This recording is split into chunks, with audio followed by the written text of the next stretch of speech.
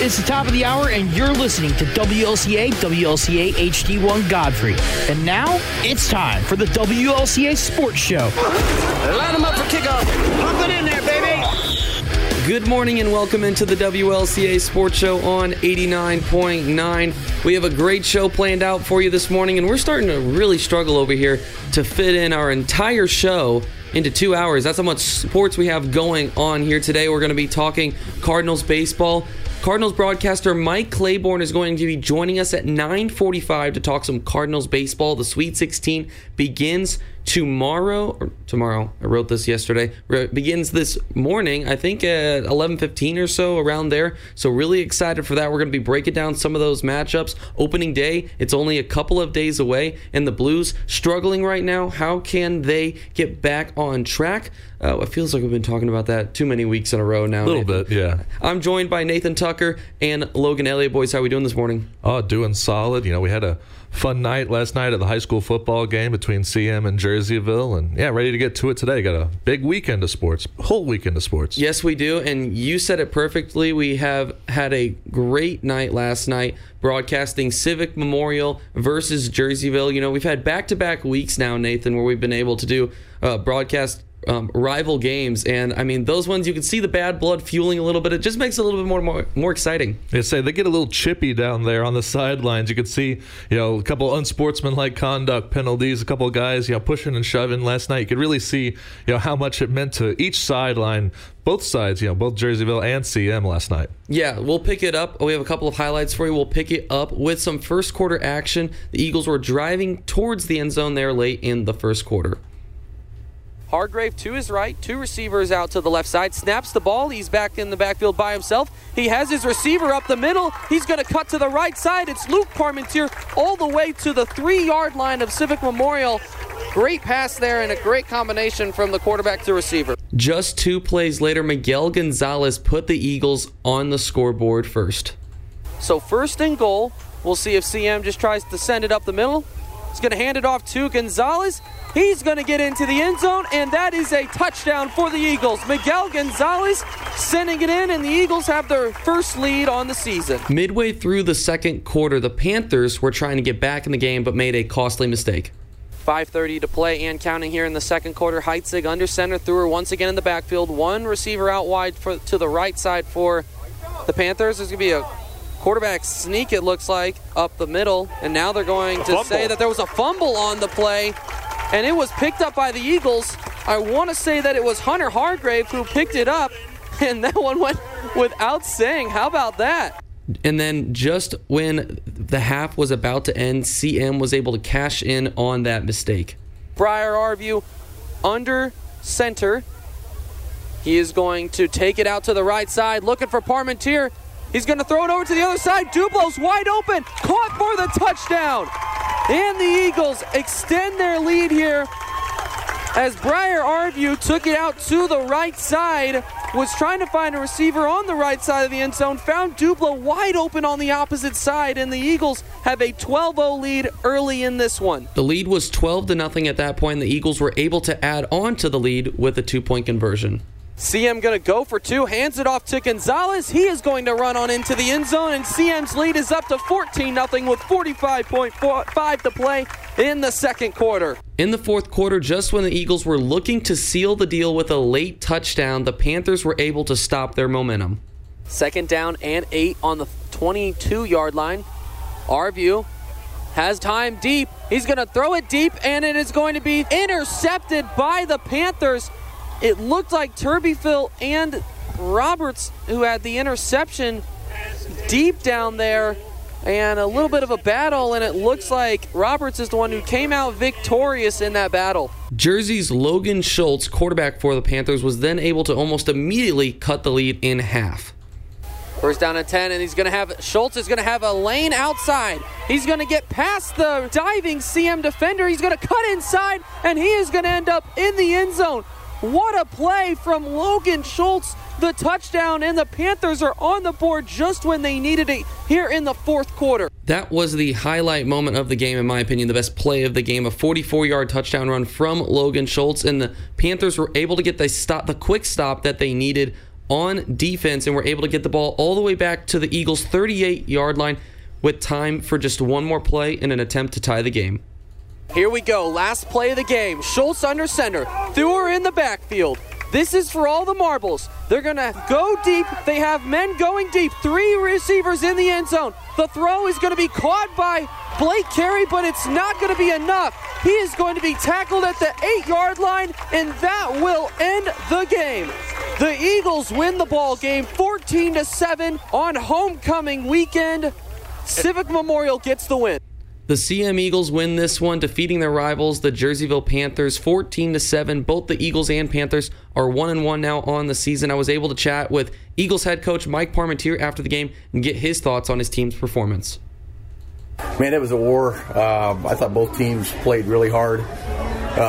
Muddy conditions, obviously wet conditions with the football, and we did a great job of not turning it over. We had the interception late in the game, but we had stressed ball security all week. I thought our defense played amazing. Obviously, they gave up a little bit at the end. I think they were gassed, but we held on just enough. Offense looked pretty good in the first half, and then had a couple time-consuming drives in the second half, but we couldn't finish it. But anytime we beat those guys, that's a good win for us. Coach Parmentier said it perfectly there, a 14-7 win, and anytime you're able to beat the rivals, it's good for you. And we've talked about it a little bit, Nathan. Getting those rival wins sometimes, even if it has been a rough season, and not saying it has been for the Eagles. I like them. I think they're favored to win next week against Granite City, but in times, winning against that rival team just makes the season at least a piece of success, no matter what. Yeah, definitely. I say it's bulletin board material, right? These are the games that your guys in the locker room, they're kind of building up for. You know that this is a big rivalry game. You know that you guys are going to kind of want to show out a little bit and have a good game. And I think specifically that CM defense really showed out against the big power, the big strong Grant Theuer, a big fullback for Jerseyville who can really he could carry a load on his back, could potentially carry that entire offense on his back with his size. And CM did a great job of, he managed to get 100 yards today, but they kind of weathered the storm that was Grant Theuer. They managed to weather the storm that was this kind of, three-headed Jerseyville rushing attack. And yeah, it was a smash-mouth football game. It was a tough football game, a muddy football game, as Coach said there. But yeah, it was a really, a classic high school football game and a classic rivalry game. I tell you what, there were times of that ball game where it was just dragging out. A lot of running the ball, like you said, on Jerseyville's end. Only threw the ball 3 times, and one of them was on that Hail Mary opportunity there. So they got their first completion of the season. Of the season, yes, and I believe it was about a 30-yard reception. So, it was a nice play, and I don't know about you, maybe it's just me, but I almost felt like towards the end of the game there, it was just Jersey running out of time. You could tell. And even Coach Parmentier said it. See, the defense was gassed. They were tired. The offense hadn't had anything going in the second half, but the Eagles were able to hold on. So it was nice to see the home team and my high school get a win against a rival, especially homecoming night. It's always good to see your team get the win. Moving on now, we have let's see, who do we have next week? We have Waterloo at Jersey, so we're going to be sticking with the Panthers. The team that CM lost to week 1, Waterloo, and then the team that they beat week 2, Jerseyville. Yes, so the way that the MVC is working this year, the Mississippi Valley Conference, is it's set up into really one conference but 2 divisions almost, to where you have 4 and 4 on each side, and Granite City and Collinsville kind of are joining this kind of tournament play this year. So the first 3 games is almost a pool style play where you're seeing how your record forms out, and then you build seeding out of those, and then the last 3 games of the season are a tournament style to where you are facing off against I guess in an elimination, not elimination because every team still gets 6 games, like a round robin tournament, but in a placement to figure out who's going to be first, who's going to be second. So the first 3 weeks they know who they play. After that, they don't know. It's just week by week figuring out who they're going to play. So in a COVID season, everything's thrown off. I think it's good. It's good for the kids. It's a little interesting. It's kind of like, what baseball did with the shortened 60-game season, the expanded playoff. It's, you're kind of throwing everything a little bit different, kind of like how hockey is having their, the different conferences or the different, divisions this year. High school football is kind of adapting. And, obviously we're talking about high school football in spring, so we're all kind of adapting here. Yeah, no kidding. High school football in the spring. Definitely different, but you know what? I can get on board with it. Hey, we're through the worst with the weather, hopefully, yeah, exactly. And that's the best part. Hopefully, God willing, fingers crossed, we don't have to deal with any rain. But the last couple of games have been chilly, but hopefully, it's supposed to warm up a little bit now, so that will be nice for sure. As I said, next Friday night we're going to be covering Waterloo at Jersey. The Panthers and the Bulldogs facing off. Should be a great game, so be sure to tune in. 7 o'clock, 89.9. This week we got a little bit of action as far as what we're going to be covering this week goes, Nathan. I know Sunday we're covering some Lewis and Clark baseball. The Blazers facing off against Parkland. Always a good matchup. Parkland just a JUCO powerhouse almost when it comes to baseball, so always fun to watch those two play off. And then Tuesday we're going to be facing off against the Lindenwood JV team, so it's always great, get some competition against some higher level ball teams for sure. And then we also have baseball on Friday afternoon also. Lewis and Clark facing off against North Central. We have Friday and Saturday next week. Lewis and Clark facing off against North Central. So plenty of LC baseball coming up. LC soccer, men's and women's, starting next week. So we're going to be covering that, or 2 weeks away actually. So that's not far away. So it's good to get these sports back up and running. Yeah, and I'll take a moment here to kind of unfortunately note the end of the men's basketball season. The men managed to get their first win of the year in what was a great game. Yeah, great game last Saturday against Lincoln Trail. I think it's 67-66. Yep. Came down to the last shot. That's exactly right. It was a really thrilling game. Great to be on the call for that one. And sadly this week the men's basketball team announced that they had a positive COVID case and had to go into quarantine for the remainder of the season, which canceled the remaining 4 games on the men's basketball schedule. So the Trailblazer men will end their season, but they did get the win, and I think that'll, they can at least hang their hat on, going out on a high note. You said it best. They got the win to finish the season. So, a rough season, but like I said, you want to finish on a high note. They were able to finish on a high note, not knowing it'd be the end of the season, but better than nothing for sure. We're going to take a quick break. When we come back, we're going to be talking MLB. We are less than a week away from opening day. We're going to be giving our predictions for each of the 6 divisions, or we'll see if we'll get to the 6 divisions, but we're going to go ahead and give it our best. You're listening to the WLCA Sports Show on 89.9.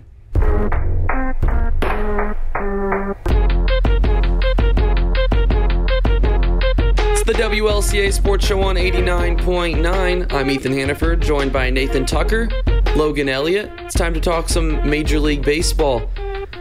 We're at the point in spring training where no one really cares about the spring training games anymore except for the players themselves. It's really meaningful for those guys that are trying to make those rosters. Yes, a.k.a. John Nagowski, the Nog father. Yeah, a bit of a big week for him, I would say. We're going to talk about him a little later. Can he make that ball team? I hope he does. I really do. But let's go ahead and let's focus on the MLB as a whole now. We're going to go ahead and give our predictions for each of the divisions, and we're going to start with the American League because save the best for last, the National League. We're a little biased though here in St. Louis. A little bit. Just a little bit. Let's start with the AL East. Before we do that, Logan, I didn't really ask you how you're doing this morning. We just went right into high school football. Logan, how are you doing this morning? I'm doing great. Good. Can't complain. Can't complain. That's what's up. That's what we like to hear. So let's go ahead. Let's get it kicked off with the AL East. Nathan, why don't you go ahead and give us your projected standings for the AL East? Then we'll kind of talk about it and see where we go from there. I would say I kind of lean the same way a lot of other people do with the AL East. I'll have the Yankees in that number 1 spot. I got Tampa Bay at 2. I think Tampa Bay still stays pretty strong this year. Toronto at 3. Boston at 4, and Baltimore, and if I could put Baltimore lower than 5, I would, but you cannot. How about you, Logan? Personally, I actually am predicting Blue Jays are going to be 1, Rays are going to be 2, Red Sox are... Whoa. We got to stop you right there, and we got to talk about this. We got to pull up the train here. We got to pull up the train. What you thinking on the Yankees? Personally, I feel like they're gonna have like, I'd say a slump type of year if all the players aren't healthy.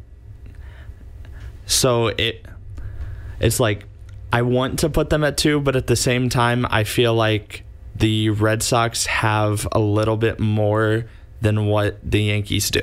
Ooh, I'd be borderline saying that is some crazy talk there. You know, here's what I'm gonna go ahead and say. I think that the Yankees are at this point the clear favorite to win that division.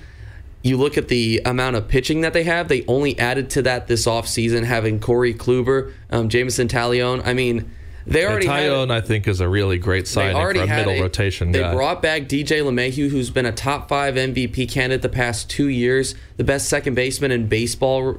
Top 5 second best is, I don't know, maybe stretch. I may be forgetting. He's in that conversation. He's up there for sure. And I got to say, I think that at this point, Logan, I think that the Yankees almost are the runaway favorite in that division for me personally. I'm going to dip. My difference with Nathan is I have the Blue Jays at number 2 and the Rays at 3.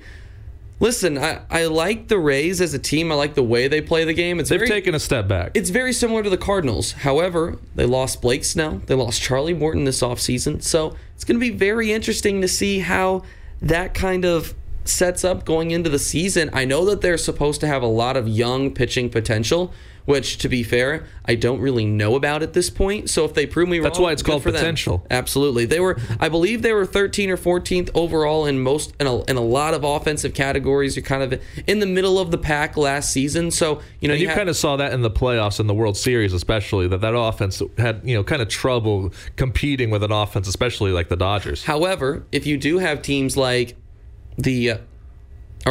players like Randy Arozarena that are able to continue to have success in this season, carrying in from the postseason last year, you're going to need that from the Rays this season. So I'm going to go ahead and say Yankees at 1, Blue Jays at 2. I like what the Blue Jays added, even though Springer's starting off the year on the IL. I think it'll still be a huge plus.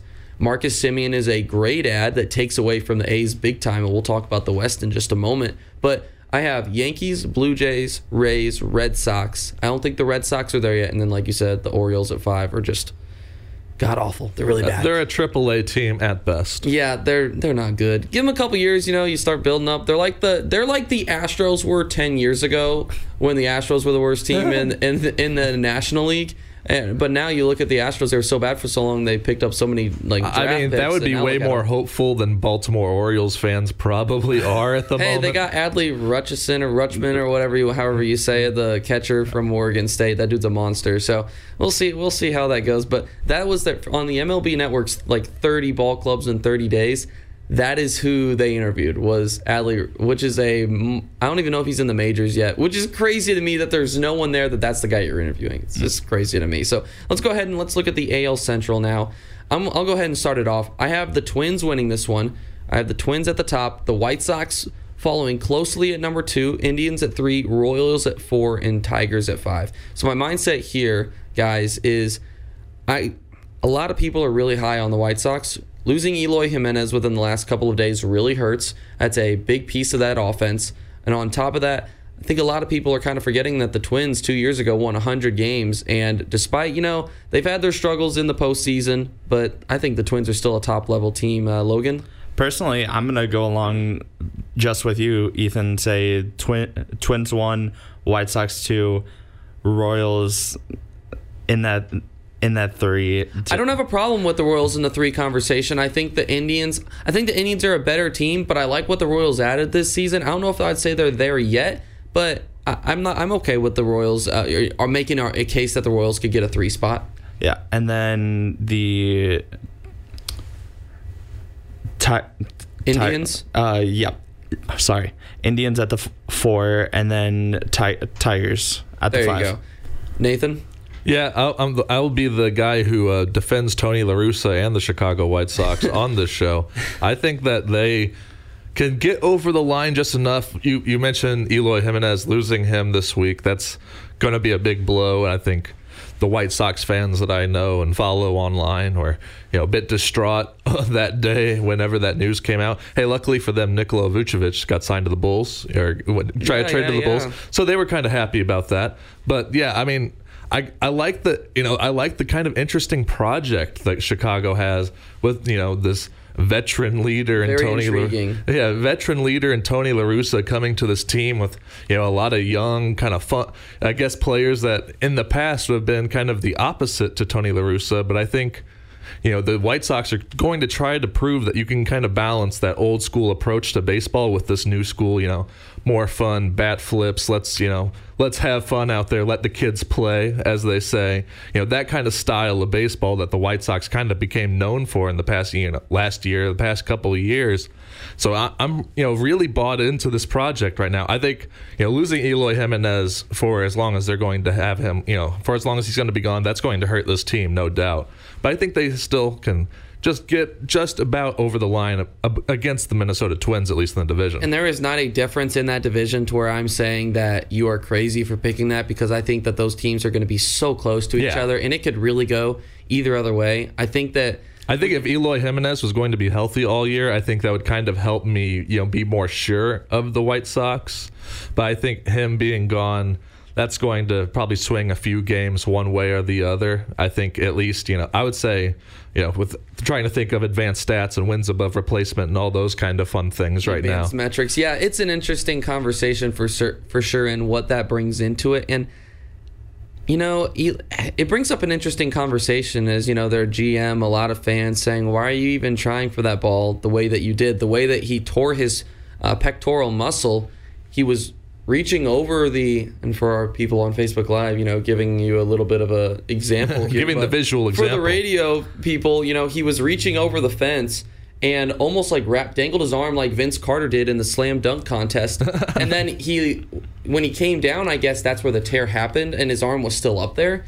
And a lot of people were just like, why are you even going for that ball? Yeah, say it's spring training. That's probably a ball you could probably let go and live to fight another day. But hey, you appreciate the hustle, right? You appreciate if you're a coach out there, you appreciate a guy trying to go after a home run ball, try to snag a ball like that in a situation that may not necessarily even be necessary for him to make the team, but you appreciate the hustle. I should have known this going in to this segment, that we weren't going to get to all 6 teams or all 6 divisions. It just wasn't realistic. So we're going to push NL back to next week, and we're going to go ahead and have just AL this week, and that makes me feel so much better that I don't have to rush through the NL, because that'll save us some trouble. Yeah. So let's go ahead and let's look at the AL West now. The AL West is a really interesting division this season, and that I think that it is, compared to the other 2 teams in the American League, it's probably the weaker of the 3.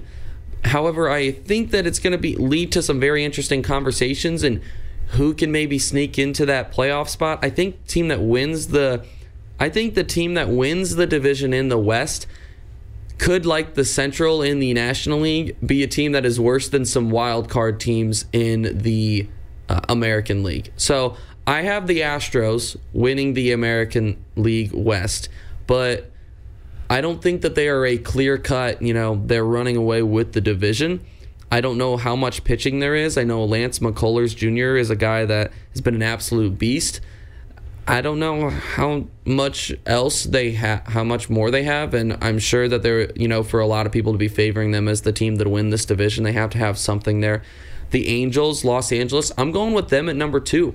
I've been kind of high on the Angels and what they've been able to do this offseason. I've really liked the production that they have, and I think they're just about at the point where they can compete for a wild card spot, maybe getting back in the playoffs for the first time since 2014. Mike Trout in the playoffs? Oh. I have at number 3, I have the A's. I think that losing Simeon is going to be kind of the make or break almost for that team. I think they just lost too much, lost some bullpen pieces also, but also did add some decent bullpen pieces. Trevor Rosenthal out in Oakland now, so I think that's a good add. But I don't think that they're a playoff team this year, but they still do have one of the best uniforms in baseball, and those like straight green jerseys, those are sick. The Mariners I have at 4 and the Rangers at 5. The Mariners are kind of like the Orioles, but a step ahead of the Orioles, to where they have some great minor league pieces, but they're just not There's there some yet. good young pieces, is. in that Mariners organization, on that Mariners team. But yeah, they're a ways away. Texas, not so much. So Yeah. I'll go ahead and I'll go to you now, Logan. What does your setup look like in the American League West? Personally, I have the Angels at the 1, and then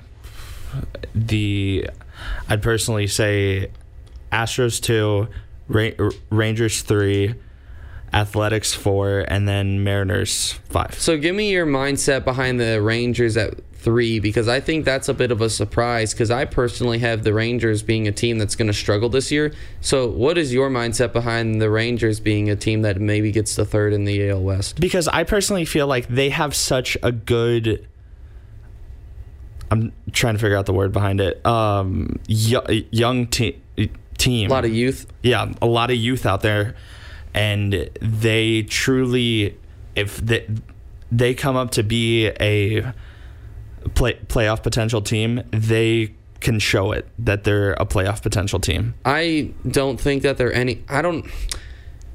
I would say maybe they could reach a 4 spot, but I don't think that they're anything better than a 4 this year. I don't think that they're anywhere near being a team that can compete for the playoffs at this point. Nathan, are you agreeing with me on that? Yeah, I think that the Rangers kind of have some work to do. I don't disagree. I think that there are, eventually down the road, maybe some potential, but I just don't know if it's there yet. There's a good amount of these teams in baseball now, right, where you can kind of talk about the young potential and you can talk about the future of these teams, because frankly, these teams are obviously not competing right now. Like they're, the Orioles, the Rangers.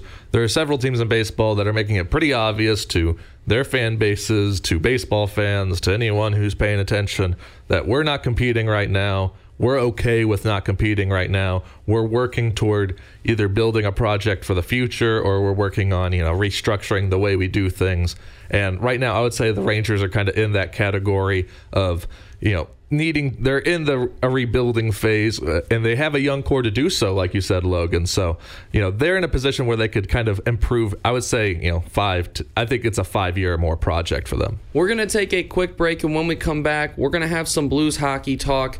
Looking forward to this. We're going to get to talk a little bit about Bob Plager, which is the sad part, but also, we're going to figure out what can the Blues do to get back on track at this point in the season. You're listening to the WLCA Sports Show on 89.9.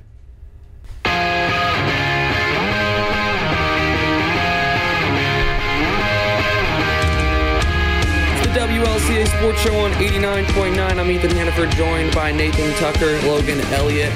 We're going to talk some Blues hockey. The Blues have been struggling as of recent, but before we even get into talk on the Blues performance as of recent, we definitely have to touch on the sad news that came up this week for the Blues. Unfortunately, on Thursday, Blues legend Bobby Plager passed away in a car accident at the age of 78. Bobby, otherwise known really as Mr. Blue, represented what a true love of St. Louis looks like, and his love for Blues hockey will never be forgotten. Rest in peace to Bobby Plager. Nathan, I'll let you go ahead and start. Looking at Bobby Plager as a guy that just represented this city so well, what can you say on him? I mean, I think it can be pretty quickly or pretty plainly put by the fact that he was, you said Mr. Blue. He was the embodiment of Blues hockey as a human being. I mean, he was, there from the beginning. He was one of the original Blues. He was, back in the 60s when we were, Jacques Plante, Glenn Hall, those guys were in goal and, wearing those classic Jason Mask goalie masks. And, he embodies Blues hockey. He has been Blues hockey for as long as Blues hockey has existed. And, the Blues have a bit of a shorter history than the Cardinals, but I think that Bob Plager really stands the test of time. He's been despite not, Bob Plager, not a, NHL record leading, point goal scorer or point getter or any of those types of things. But he was really like the Stan the Man, the Stan Musial of this Blues organization. He was the guy that was always around the team. I mean, speaking as a Blues fan who would go to the practices at the old St. Louis Mills back when they used to practice at the ice zone at the Mills, I'd always see Bob Plager standing up in the corner watching the Blues practice. He was, he didn't have to do those things. He didn't have to be a part of this team on a daily basis the way he chose to be throughout his entire life. And he really dedicated his life. He dedicated his life to, his brother Barclay. And obviously, whenever they won the cup, there was that very, that really, meaningful, that really beautiful ceremony where they went to Barclay's grave and he got to share, such a cool ceremony. Yeah, such a cool moment. He got to share the cup with Barclay there. So, that's one of those things I'm kind of very, thinking back about and getting a little choked up thinking about right here is it's great that we got to get, St. Louis got a cup for Bob Plager, for him, for Barclay, before this tragic event happened. And it could have been, the Blues fans, all Blues fans were waiting so long for that cup, but no one deserved it more than Bobby. And I'm really glad that he got to get it before, he passed on. You couldn't have said it better looking back at that cup ceremony and everything. Bobby got the cup for a day, and they went out to Barclay Plager's tombstone, to his to the cemetery, and they shared a cold one with all of him and a bunch of his friends, and they some of the Blues players were there. I'm pretty sure some of the Blues players. It was such a cool moment to see, and see Bobby finally being able to celebrate with a cup.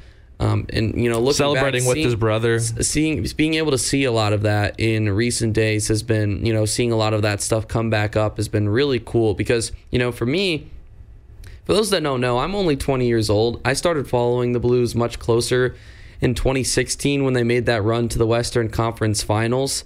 And since then, my following for the Blues has just kind of grown every year. As a relatively young fan, I didn't really know too much about Bobby Plager. I knew he was a big part of the history of the team, with the retirement of his jersey just a year or two ago. And I knew I knew clearly, the reception that he was getting, seeing his face in a lot of places, seeing him on the hype videos for the playoffs and the cup run. You knew that he was an important part of this franchise, but I didn't really understand Bobby Plager and what he meant to this city, to this organization.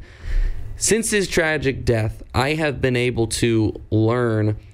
I feel, I don't understand completely, but I've been able to learn so much about what he meant to this city, to the fan base of the Blues. Nobody loved the Blues more than this man did. Nobody loved this city more than this man did. The city loved him back. Yeah, absolutely. And when you ask anyone in the Blues organization, when you ask anyone about this guy, everyone has something about him, whether it be St. Louis athletes or St. Louis regular citizens. It doesn't matter. People in the Blues organization, everyone has something to say about Bobby Plager and the kind of guy that he was. And everything that I've heard shows that he cared more about the sport in itself. He cared about fans genuinely as people, players genuinely as people, people in the organization, more than just, surface level. He wasn't afraid to recognize if a player was struggling and go and pick him up and completely change conversation and not even talk about hockey. I heard someone on 101 ESPN the other day sharing a story about how a guy asked for Bobby for him to sign autographs on pieces of notebook paper for his kids. He looked at the paper, chuckled, went to his car and grabbed two, pictures of him in his playing days, signed them for both of his kids.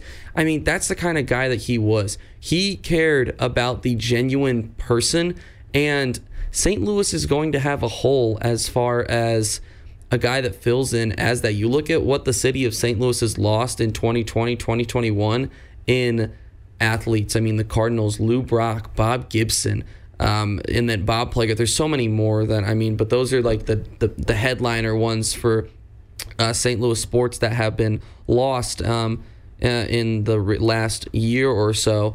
And just so sad, but St. Louis definitely missing a hole as far as what that identity looks like in a guy that did so much for not only St. Louis hockey, but the city of St. Louis.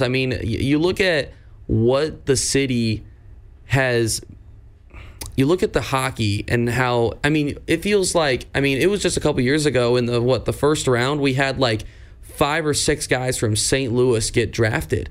That's what it's like these days. St. Louis is becoming a real hockey town. A lot of these kids are coming up and they're hockey players. They're legit. And a lot of that was Bobby Plager. Yes, a lot of that was, the impact that, Bobby Plager and, you kind of touched on St. Louis hockey and the effect that, Bobby Plager not just involved around the Blues, but involved around the hockey scene of St. Louis in general. And I think that, all the way down the line to peewee hockey, to high school hockey, to club hockey. If for those of us who went to high schools that didn't have a hockey team, like me specifically, hockey, kids that played hockey, players that played hockey, the whole entire area was affected by, what Bobby Plager and the Blue, what they were able to kind of build in the city as a hockey city, because, especially without, the way the city kind of embraced, Bobby Plager, and I would say kind of embraced the Blues, especially here lately in the past, I would say, couple decades or so. The city is kind of burgeoned around the sport of hockey, and is probably, like you say, without Bobby Plager, you kind of question whether or not St. Louis does become that level of hockey town. Does it actually become that level of, producing these NHL caliber players all the time? But well, I think that with Bobby Plager was such a huge part of the construction, the building, the process of getting the Centene Community Ice Center here, that huge hockey facility over in Missouri, in the metro region of St. Louis, in the right suburbs. By the Hollywood Casino. Yeah, when you look at what he was, how much of an important piece. There's a reason that I don't know if one of the rinks is called the Bobby Plager rink or something. Yeah, one of them definitely is. I don't remember which one, but because there's like 3 rinks there, but one of those rinks is the Bobby Plager rink. And you just look at how much of an influence he has had on that. But he was such a huge piece of that, and I have no doubt in my mind that St. Louis hockey, it's just going to continue to grow. I have no doubt in that, but there's definitely going to be a piece that feels like it's missing for a long time. It's definitely going to be missing from, maybe not necessarily specifically of St. Louis hockey, but definitely going to be missing from the Blues and the Blues organization, because he was just a constant presence for the Blues. We didn't even have time to talk about, the Blues struggles right now. The Blues lost last night 4-1 against Anaheim. Well, the less we talk about it, probably the better. Like you said, it's been a struggle lately. There's been there's a lot of trying to figure out what is the answer right now for the Blues, but honestly, it just feels so much it feels so much more right to just take time to talk about Bobby Plager and just what he meant to this organization, the franchise, this city as a whole. So we're going to leave it on that. Rest in peace to Bobby Plager, and we're going to take a quick break, and when we come back, we're going to have some Cardinals baseball talk. We are a week away from opening day. I don't know about you, but I'm like bouncing in my seat. I'm so excited over here, Nathan Tucker, and really looking forward to getting back to it. Like I said, we're going to take a quick break, and we'll be back in just a moment. You're listening to the WLCA Sports Show on College Radio's Best.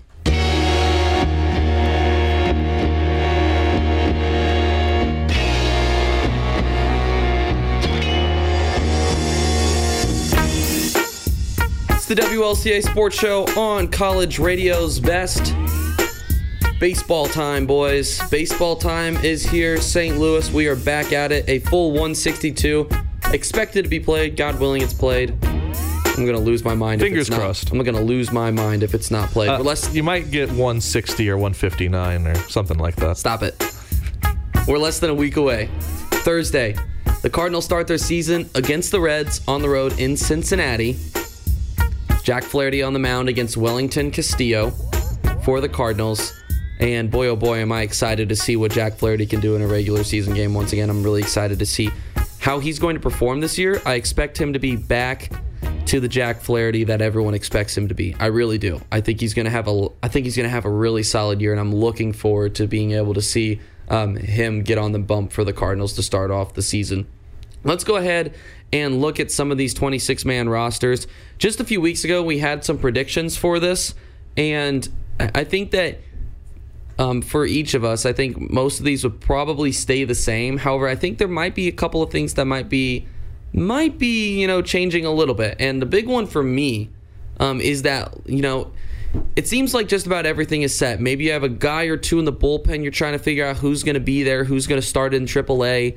And then you also have that bench spot, which a lot of people, I think, assumed it would go to utility infielder Edmundo Sosa to start off the season. And then you'd have, Rondon, Nogowski in the minors. Listen, at this point, you got to get John Nogowski in there, the Nog father. I mean, you have. In my opinion, he has forced his way into that, not the lineup, but onto that roster 100%. I mean, you look at what he has been able to do, 11 hits and 28 at-bats, 2 home runs, 11 RBIs. This is the big standout. Only 3 strikeouts and 9 base on balls, 9 walks. That right there is the stat that says ring-a-ding-ding to me, because you have a guy that shows he's taking good at-bats. And that's what they have talked about so much for John Nogowski. He's not a guy that's going to hit the crap out of the ball, power-wise. He's not going to be the guy that puts up the home run, the power numbers. But he's going to give you a good at-bat every time that he goes out there. And he has proven that this spring. I know it's a small sample size, but he has proven that that's the kind of ball player that he is. And I think that he has forced his way onto this roster at this point. You agree, Nathan? I think he's at least forced himself into a very tough conversation to make this roster. My only kind of question really with getting, the Nog father, John Nogowski, into this roster is you don't necessarily want, if he's producing like this, you don't necessarily want him sitting on the bench and he's a first baseman, so where else are they going to put him is the question that I have. For the foreseeable future, I don't know where else you put him. You got Goldie at first. He maybe could play third. I think they said he's a corner infielder. Got another kind of good guy playing third base for this team now too.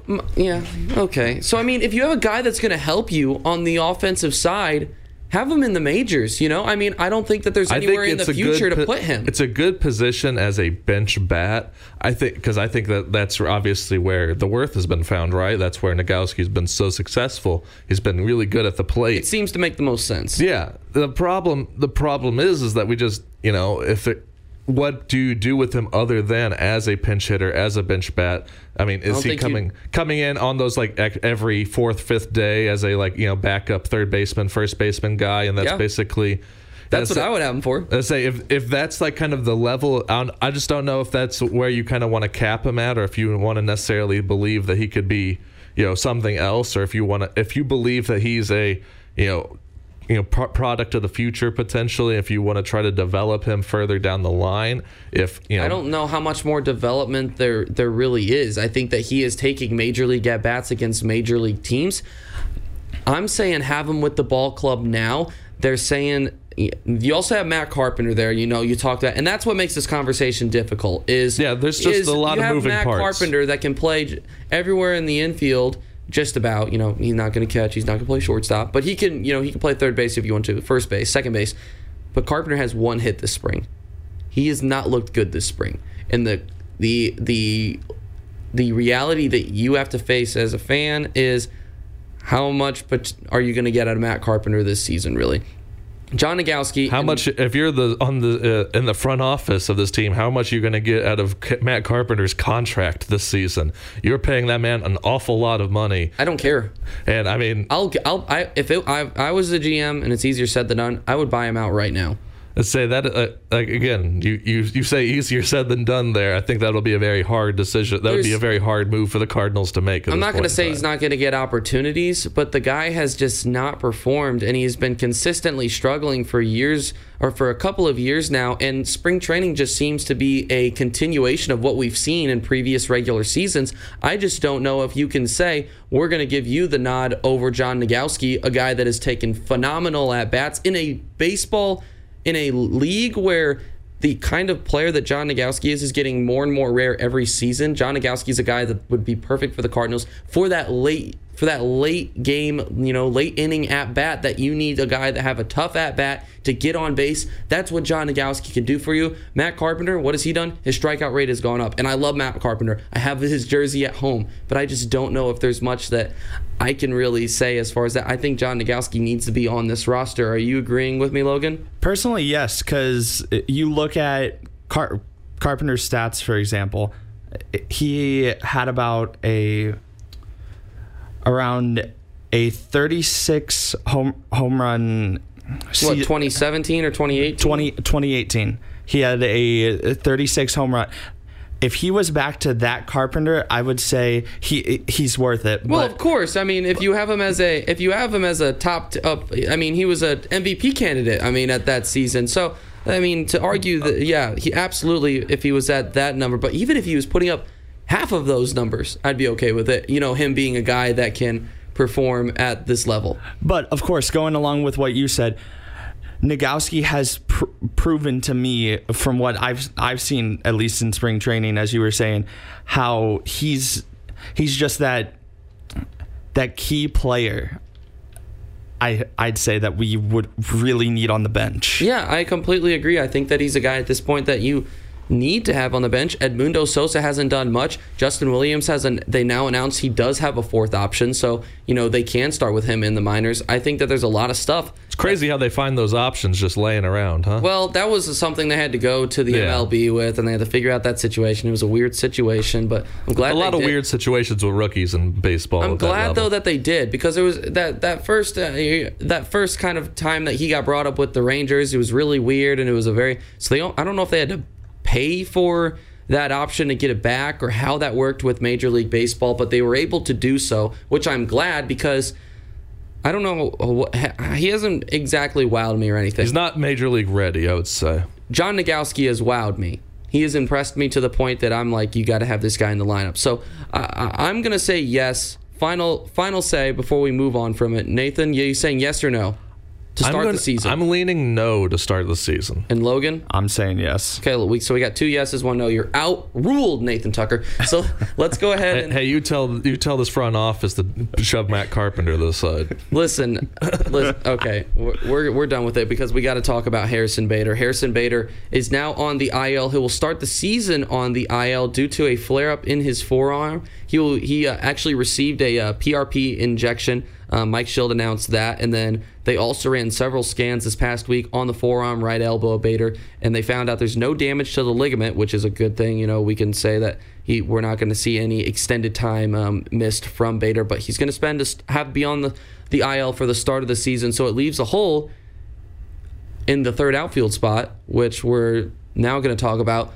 Who fits best in that spot? We just talked about Justin Williams as a potential option. We got Lane Thomas. I think it's safe to say, can we all agree that it's going to be Carlson in center and O'Neill in left field to start off the season, and we're going to be figuring out who the right field guy is going to be. So who do you guys lean towards as being the favorite for that position? Are you thinking, I mean, they had Tommy Edman playing right field in yesterday's spring training game. You got Lane Thomas, as I said, Justin Williams. There's several different pieces. I mean, heck, you got the Nogfather who played outfield a couple of days ago. Austin Dean has been getting some reps. Austin Dean's been getting some time. So I'll start with you, Nathan. Who is your favorite at this point to have that right field spot on opening day? I want to say it's Lane Thomas as the favorite kind of in the clubhouse at the moment right now, because I think without any further spring training intrigue or potential injuries or anything like that, I think it just makes sense to have the guy that you were kind of thinking about having on the roster already, or being an extra outfielder. He might as well kind of slide into that role. I think Austin Dean hasn't necessarily looked terrible. I think Austin Dean hasn't looked necessarily amazing either. I think Austin Dean probably falls just a little bit short of getting that spot, but I kind of lean toward the Cardinal method of making Tommy Edman play right field, just because I feel like that's such a Cardinals thing to do. You have a very good second baseman in Tommy Edman, so a very Cardinals move would be to tell him hey, go play right field for us right now. We kind of need you out there. He's proven that he can. Yeah, he's proven that he can. I don't want to say he's not a capable right fielder, but I think that. Man, I think this is such a crystal clear opportunity to give Lane Thomas a chance to get some consistent time. That has been the problem for the Cardinals' young outfielders for the last, 2 years at least, is you're not giving all of these guys consistent time on the field. That's probably why Bader and O'Neill really haven't been able to progress the way you would at least wanted to see them progress. Tyler O'Neill's going to get a large amount of playing time this year. Dylan Carlson, I'm not worried about that. Harrison Bader will once he's healthy. Most likely. This is a great chance to see, for a period of time, what Lane Thomas can do. Do you agree, Nolan? Logan? I'm thinking Nolan Arenado over here. No, we got too many Nolans on the Cardinals. Logan? Yeah, truly, I agree with what you're saying about Lane Thomas and the Cardinals not giving the young people I'd say truly enough time to show what they're worth. And they've proven, though, that they're ready. They want to do that, moving on from Dexter Fowler. I think showed that that's a big sign of confidence in the youth of this outfield. That's a big sign of confidence. I think it's something that was a necessity. We talked on this show where I was very skeptical of getting rid of Dexter Fowler just because, you know what Dexter Fowler has given you, and you're kind of going into the unknown a little bit with your youth. But that's a move that I think the Cardinals need to lean on. I think that the worth of what they are, potentially or losing out on in Dexter Fowler is completely worth finding out what they are going to have in those young outfielders. And I think that it's going to pay off well for the Cardinals. I really do. I think that they're going to find out some good things about these young guys because I think there's a lot of potential in these young guys. They just really haven't shown a lot of it yet. So I'm looking forward to figuring that out. We're going to take a quick break. When we come back, take it or leave it. You're listening to the WLCA Sports Show on 89.9. Here we go. Let's get into some Take It or Leave It on 89.9. Starting it off, we're going to keep with the Cardinals talk. Harrison Bader will be the fourth outfielder when returning to the Cardinals from the IL. I'll start with you, Nathan Tucker. I'll leave it, kind of piggybacking off of our previous conversation. I think that whenever he's healthy, he'll get that center fielder spot back. I think it'll end up kind of shifting around a little bit. I think probably see Lane Thomas as that fourth outfielder. So, yeah, I'll leave it. Logan, how about you? I'm actually going to leave it, too. Going off of what Nathan said about Harrison Bader, when he comes back healthy, more than likely he's going to get that center fielder position back, and Lane Thomas could be that fourth outfielder, or it could just in general be switched all around. This is a really tough one for me because I think that if Lane Thomas has a lot of success, then or if Dylan Carlson looks good in center potentially, then I think that it'll be theirs to run with. But I think that if Carlson has success in center, they'll just move him back over to right, and Bader will take over center if Thomas struggles. I will leave it also. I'll say Bader takes back that spot, but I would be okay with Bader being the fourth outfielder to start. Not that I have a problem with Bader, but if Bader is the fourth outfielder to start, it means that Lane Thomas is having a lot of success. Yeah, exactly. If Bader's in that fourth spot, that means Lane Thomas is really exceeding expectations. Let's go ahead and keep on moving here. Next one, a little March Madness talk. We're going to have plenty more later. Take it or leave it, at least one double-digit seed will make it to the Final Four. So right now, we got Oregon State, UCLA, Syracuse. Are those our three double-digit seeds? Nathan, are you looking at it right now? Yeah, I'm trying to bring it up right now. I think that's all we have. Yeah, I think you're right. I know Loyola's in it, but they're an 8 seed. Yeah, Loyola's an 8. And they play Oregon State. They play Oregon State, so that would knock out one of those. And then I think Syracuse is in the same region as Loyola. Yeah, they are. So there's two of them in one, and then on the opposite side, UCLA is on the other side of the bracket. I'll just leave it just because I think, I think that the quality of the higher level teams will kind of take hold here in these later rounds, and I can't see any of those big upsets really coming to the fore any further. So yeah, I'm going to leave it. I think I am keeping an eye on Loyola though. Logan? I'm actually going to leave it as well. Well, going off of what Nathan said as well about I really don't think there's going to be that many upsets than what there already has been. Yeah. This is another tough one for me because I think that I am very intrigued to see how I don't even know which region it is because they don't match up with they don't match up where they are on the bracket with what they really are. It's the bottom right one. It's one where Illinois was the 1 seed. So where Loyola, that's the Midwest. That's the Midwest. Okay. So you got Loyola, they're playing Oregon State, and then you also have Syracuse facing. Help me out here, Nathan Tucker. I thought you had the bracket pulled up. My page is loading slow. I'm sorry. You're killing me. You are killing me. I know that Syracuse is in there. I think that Syracuse is going... Oh, we also have Oral Roberts in there. Don't forget about the Golden Eagles. Oral Roberts is still in there as a 15 seed. How dare us disrespect the Golden Eagles. I'm going to go ahead and I'll leave it. I like Loyola to make another Final Four run in the Midwest region, but I would not bet against Jim Boeheim's Syracuse in March Madness. There's just something about that team in March Madness to where they are able to do things that no one expects. I mean, no one expected them to get this far. Exactly. And that has happened multiple times in recent seasons where they've been average in the regular season, but then, just turn it on and make it to March somehow. A lot of people were saying they shouldn't even be there, but they made it. And so it'll be interesting to see. But I think that they're an Elite Eight team, at least. But we'll talk about that a little more. I'm giving away all my discussion for next segment, or in a couple of segments away from now. Let's go ahead and keep on moving here. Next one, take it or leave it. Shohei Ohtani will have a game this season where he hits a home run while he is pitching. I don't know if it's happened yet. It sounded kind of interesting to me. I said, why not? Throw it in there. Logan?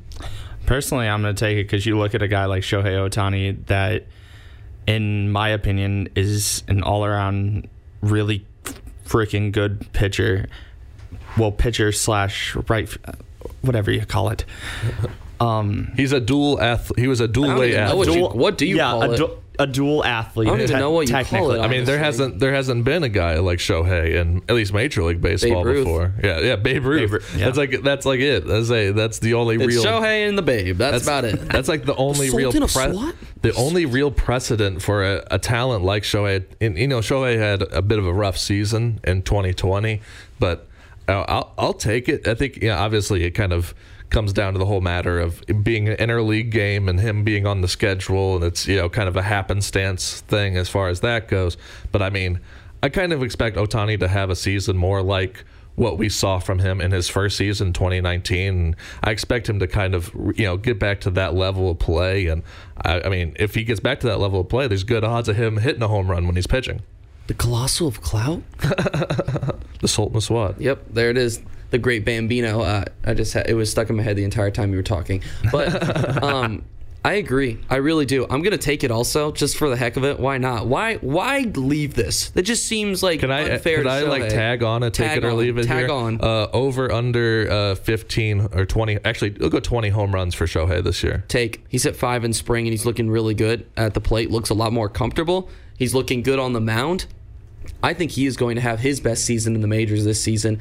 What amazes me about him is how much he lets the ball travel in the box. I mean, how much he lets it travel in the zone. The ball gets really deep into the zone in a swing. So I love watching him play because it's just fascinating. He plays the game in a way that's almost different than anyone else in the majors, and I think a lot of that is coming from playing over in Japan, where the ball is played a little, or Korea. Korea or Japan? He played in Japan. It's played different over there. Yeah, it's a different style. It's fascinating to watch him play the game, and I think he's a phenomenal ball player. Why not? I'll say screw it and take it this year that he's able to do it at least once this season. I think he hit 22 his first year, so yeah. I like around there once again. But he's hit 5 in spring training, so what the heck, man? He's tearing it up right now. Let's go ahead and keep on moving here. Next one, take it or leave it. A team with a new QB1 will be playing in the Super Bowl next season. I'll start it off. Leave it. I think that.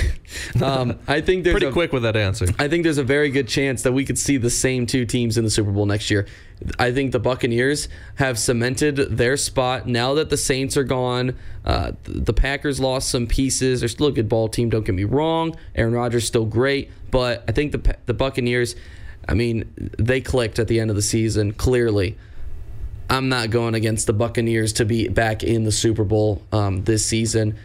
So that takes out the NFC. And, despite the Chiefs' struggles in the Super Bowl last year, they're still by far the best team in the AFC. I'm not going against them either. The most likely teams to be able to do so, I think that the Rams could make a run with Matthew Stafford. I think that I wouldn't be surprised if we ended up seeing them as a 2 seed in the NFC. And then I'm also, Carson Wentz with the Colts. They're probably, I would say they're probably the 3rd or 4th best team in the AFC now. Maybe they make a little bit of a run, but I'm leaving this. I have to stick with the Chiefs and the Buccaneers as the 2 best teams in the NFL that they're going to be back in the Super Bowl. Nathan? Yeah, I'm going to stick with that and leave it as well. I think you mentioned both the Rams and the Colts, probably the 2 best contenders. I mean, unless you really want to get funky with it and, talk a little bit of Washington football team and talk the Fitz magic. I mean, if you really want to go there. Let's say that. I mean, I feel like that's a step I'm not quite willing to take so far. Don't disrespect the Fitz magic. I say it's.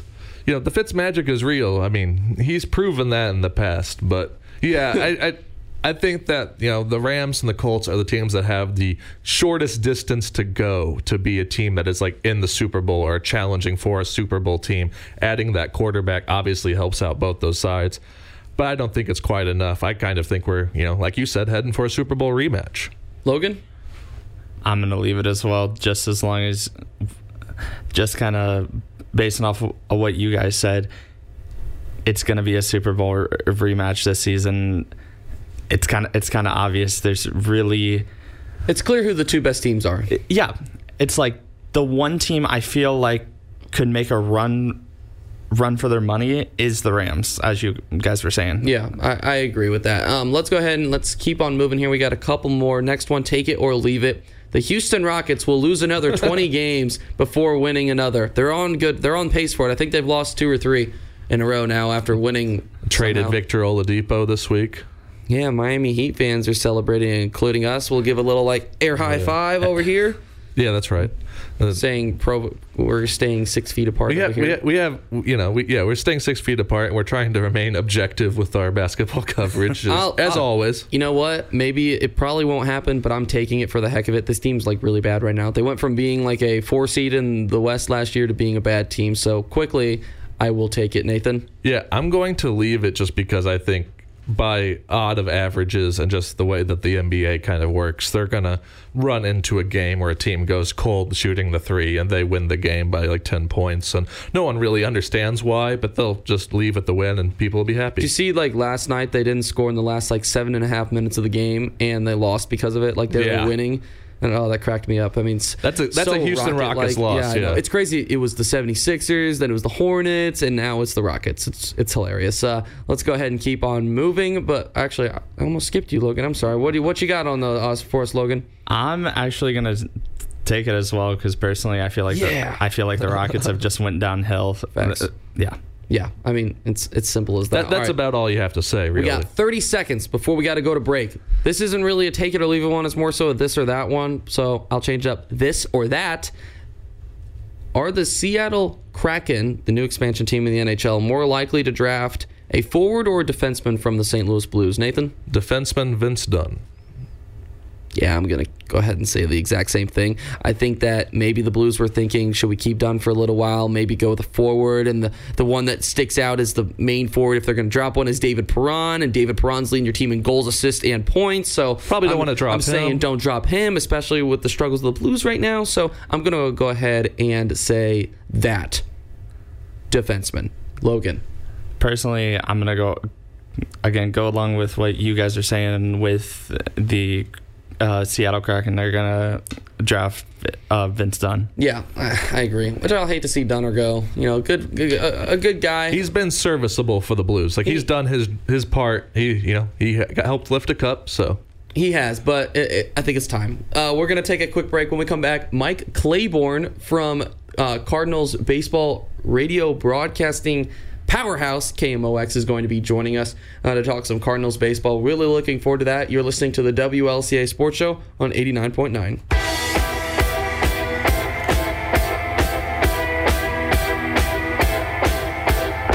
It's the WLCA Sports Show on 89.9, and we have the absolute pleasure to be joined by Cardinals broadcaster for KMOX, Mr. Mike Claiborne. Mr. Claiborne, how you doing this morning? Ethan, I'm doing great, man, but please don't call me Mr., man. You can call me Mike. You can call me for lunch. You can call me for dinner, but don't call me Mike. You got it. You're Mike. You're Mike now. All right. Well, we appreciate you being able to join us, and just really excited for opening day. But before we get into some Cardinals baseball, I mean, there was some really sad news for the city of St. Louis this week. Blues legend Bobby Plager passing away. And I know, you've been involved in Cardinals media, Cardinals broadcasting for a long time, so I assume that you have something to share or to say about Bobby or a special moment with him. Is there anything you can say on Bobby Plager and just his importance to this city? Well, I've known Bobby Plager for 40 years. Considered him a great friend. One of the things about Bobby, he was always positive. He was a guy who could make you laugh. He either had a joke or a story or something. And we would just sit and talk hockey sometimes for hours. And sometimes a cocktail was involved. But, at the end of the day, you couldn't have met a better person and a better representative for your organization. And he's going to be missed, along with another person who I'm not sure. I know it was released yesterday, Joe Cunningham, who played for the Cardinals. He was second in the batting championship in '59. Had a really good career. I think he ended up with a 290-plus average. But here's what he was known for. You know, luxury boxes and suites that you see today in various ballparks and arenas around the country. He was the first guy who came up with that idea. And the luxury seating, you know, the green seats behind home plate, that was his idea.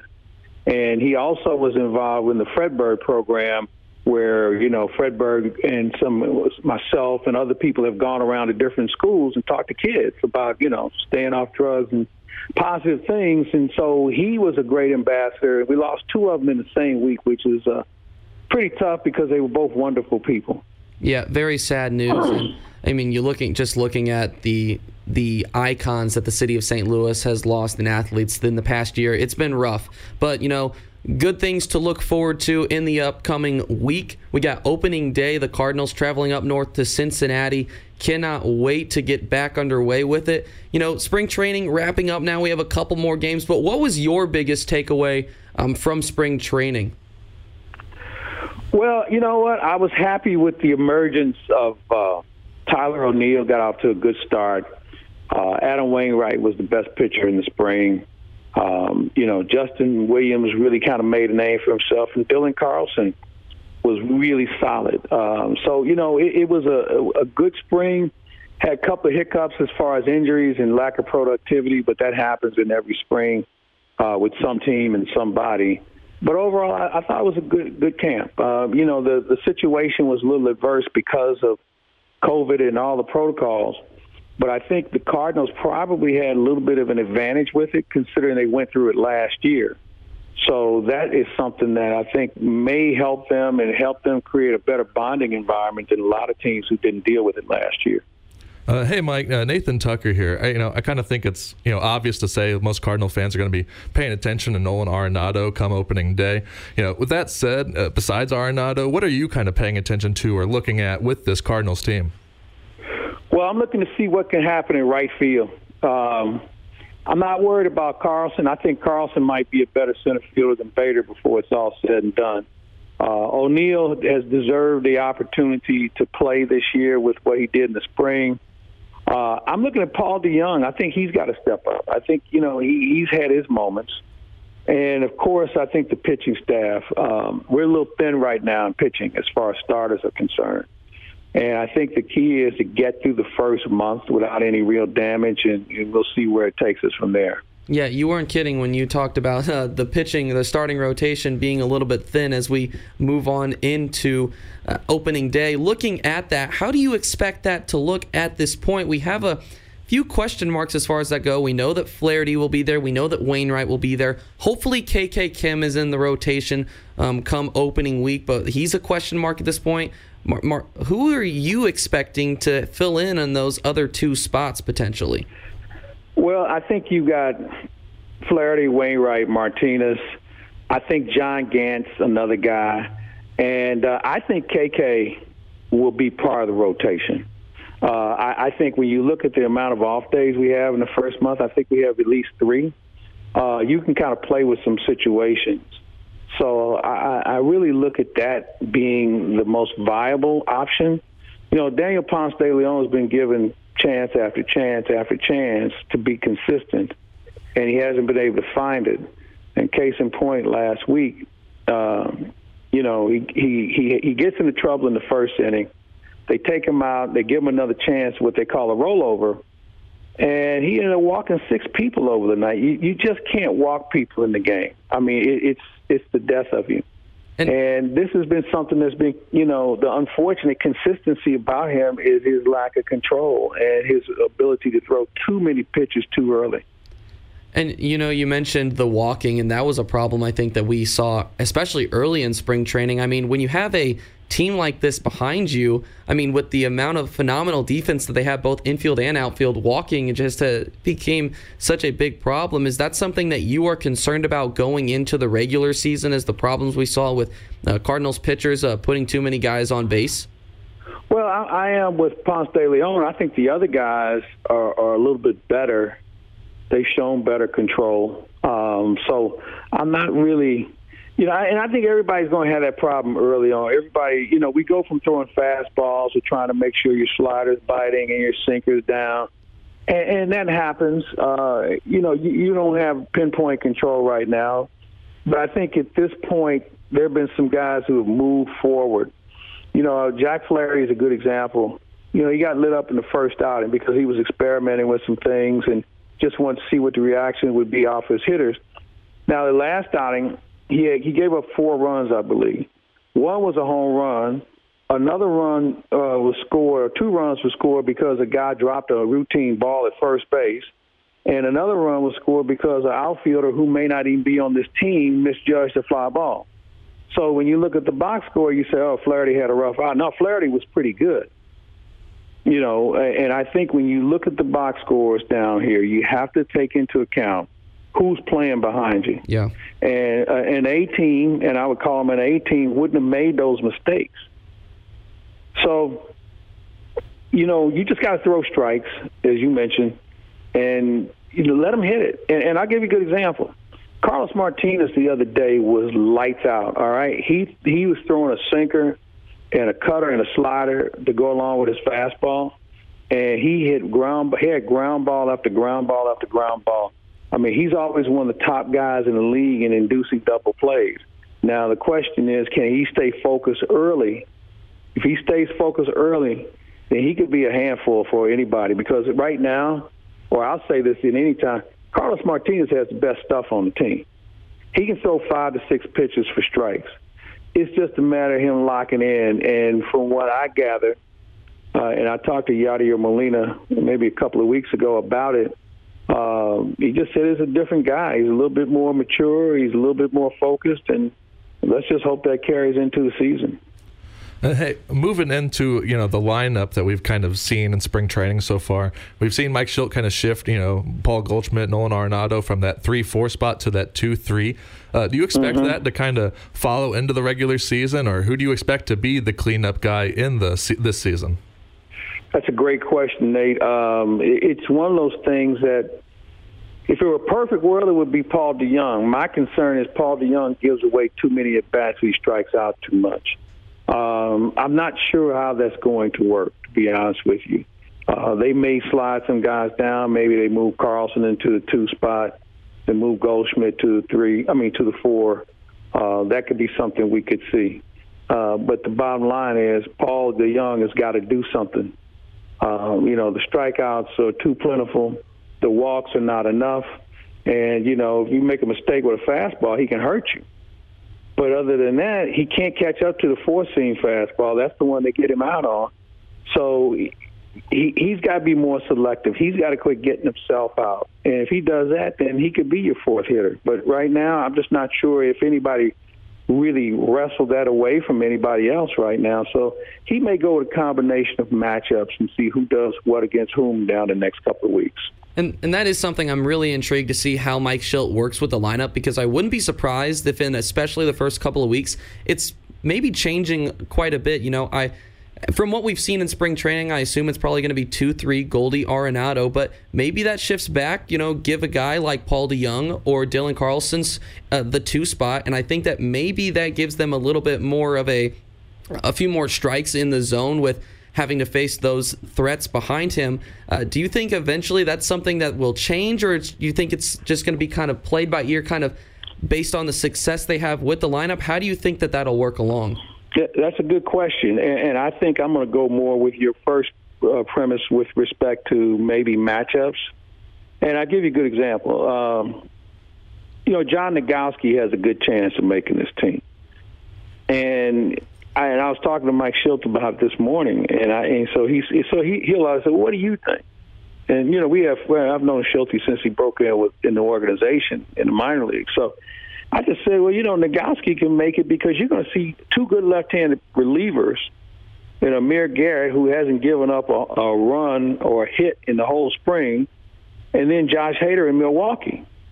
And I like the kid's chances more than I like some of the other guys that you have.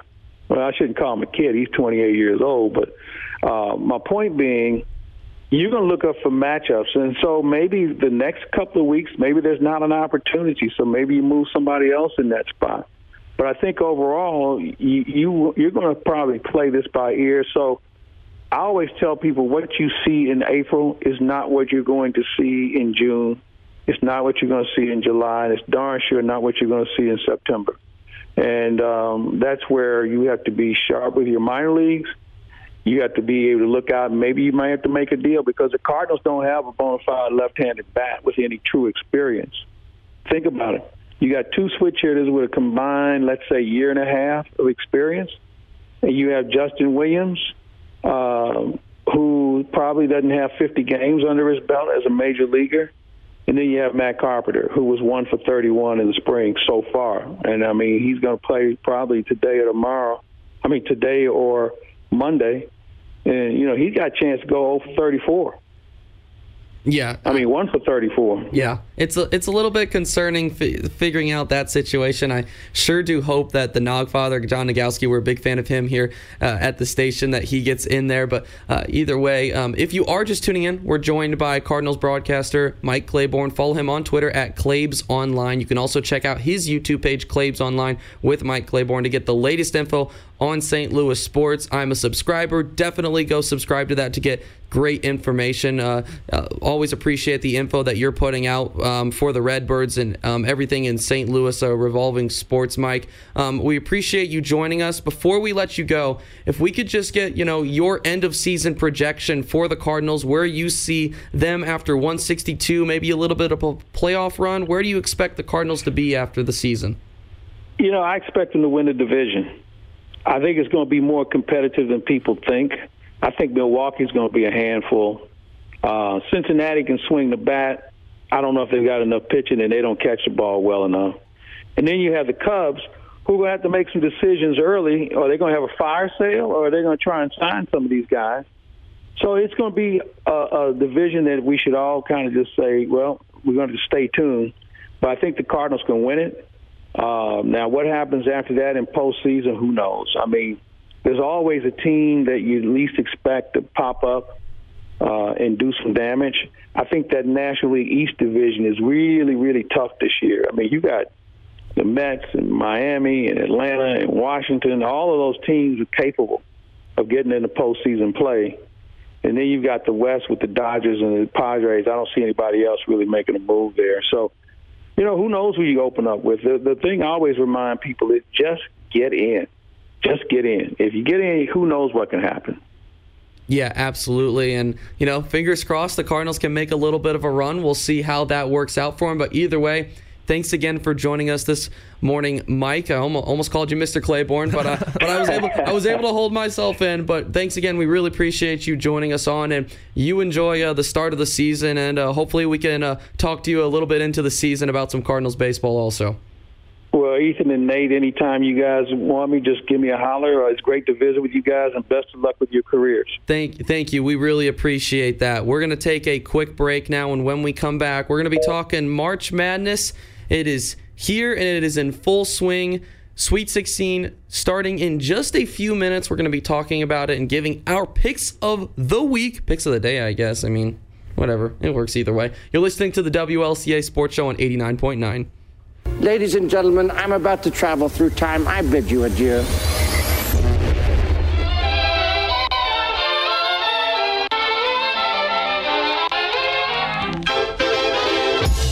Well, for this date in sports history, we'll go back to 1998, the year of The Last Dance, the year of the Jordan Bulls.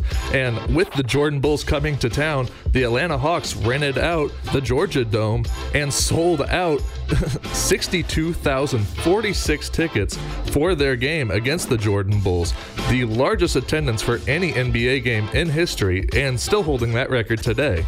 The Bulls won the game. They did have that Michael Jordan guy after all. They were okay. A little bit. They were decent. Well, how many? What did you say? What was the attendance for that? 62,046. Wow, great. I'm just thinking like an arena size, like what Enterprise holds about 19,000. That's crazy. That's a lot. Yeah, that is the Georgia Dome completely sold out. That's crazy. For basketball. Yeah. That's something. That's relatively impressive. All right, y'all. It's time. Let's get into some March Madness talk. Oh, I'm so glad that we're in the midst of it. Sadly, so sadly, our teams are all out. Illinois is done. Mizzou's done. My Spartans are out. SLU didn't even make the tournament. So it's been a little bit rough for us, but, it's still Sweet 16. There's still going to be some great action today. But let's talk about, I don't want to talk about Mizzou. I don't want to damper our moods even more than we have to. But let's talk about Illinois for a moment. Somehow they got upset last Sunday by Loyola Chicago. Listen, I'm not trying to say Loyola isn't a good team, because clearly they are, but Illinois was just bad in this ball game. Did not perform well. Nathan, I know you're a big Illinois fan. Any thoughts on the performance of the Illini last Sunday? I mean, I'll start off with kind of what you led with, and I honestly don't think that, Loyola probably should not have been an 8 seed. I think Loyola... Completely agree. That is the best thing that has been said today. Yeah, I think Loyola should not have been an 8 seed, and Illinois, as a 1 seed, has to kind of deal with that and has to play a Loyola team that's, probably a top 25, level team, and probably gets disrespected a bit playing in the Missouri Valley. They were in the net rankings that March Madness, that the NCAA puts out year round, they were a top 10 team consistently for most of the season. Yeah, they're in that top 10, area. They play a lot of really great basketball. And like I said, I think, they get disrespected being from the Missouri Valley. And Illinois just ran into a team that was, prepared to play against them and matched up against them really well. And, that Loyola defense, they, double-teamed Ayo Dosunmu. And whenever Illinois was trying to run that pick and roll that's been so successful for them a lot between Ayo and Kofi, being it usually that's been a pretty successful formula this year, where you just, throw the ball to Ayo and, also just toss the ball down to Kofi down low, because he's such a big guy and he's a bigger body than basically anyone else in college basketball. But, Loyola just matched up with them so well. Illinois couldn't get anything going offensively. They were bottled up the entire game. I saw a tweet that cracked me up. I mean, made me laugh so hard. It said, it was Barstool Carl said, "Who the heck schedules a 1 seed against a 100-year-old nun on a Sunday?" Made me die. But I mean, it kind of was like a painful laugh. It was like, oh, they lost. That sucks. But yeah, I mean, they didn't shoot for someone who had Illinois in his bracket. Yeah, it's a painful laugh. And that's one of my teams. The bracket. What are the odds you actually do anything with that? But you hope that it's the 1 year in 15 years that Illinois has had a legitimate, really good ball team. And, you got a lot of seniors leaving. You wonder when's the next time that an opportunity like this is going to come. So it sucks. But, I mean, when it comes down to it, Ayo Dosunmu had 9 points. And Corbello had what? He didn't have also room. 9. I think he Frazier didn't have had room 2. to score more. Frankly, there was not really an opportunity for him to make a pathway into that Loyola defense. Loyola was just so, the defense was so staunch. So there's, Illinois really didn't, offensively, the play calling wasn't necessarily creative enough to break down Loyola. Speaking of Loyola, as we get into our picks of the week, let's get to it. So Loyola faces off against 12 seed Oregon State today. Who do you got in this one? I think the Beavers have kind of surprised a lot of people. I mean, obviously the 12 seed getting this far is, a little bit of a surprise. I think, if March Madness, you're kind of expecting one of these 12 seeds, one of these lower seeds to kind of make one of these runs. But, Oregon State shocked Oregon in the Pac-12 tournament, kind of, solidified that 12 seed spot. I don't think that they have enough to kind of compete with Loyola. I think Loyola, showed, they just showed how, dominant and how much they can really stifle an offense against Illinois. And I mean, one of the team that a lot of people said going in was the best team in the country. Yeah, one of the best. Shut them down. One of the best teams in the country. One of the best offenses in the country, especially with Ayo and Kofi. And Loyola completely shut them down. Oregon State doesn't have an Ayo or a Kofi around. They have some good players on that team, but I think Loyola can still, choke them out and still win this one. I do too. I think this is going to be a really good game. I'm really looking forward to this game today. But I do think that Loyola just is the better team in this matchup. Next one, number 1 Baylor facing off against number 2 seed Villanova. I'm going to go with Baylor in this game. I think that they're probably the second best team left maybe the third, but I mean they're a solid ball team. Depending on how you want to rank those top teams. I don't think they're still at the level that they were before COVID hit.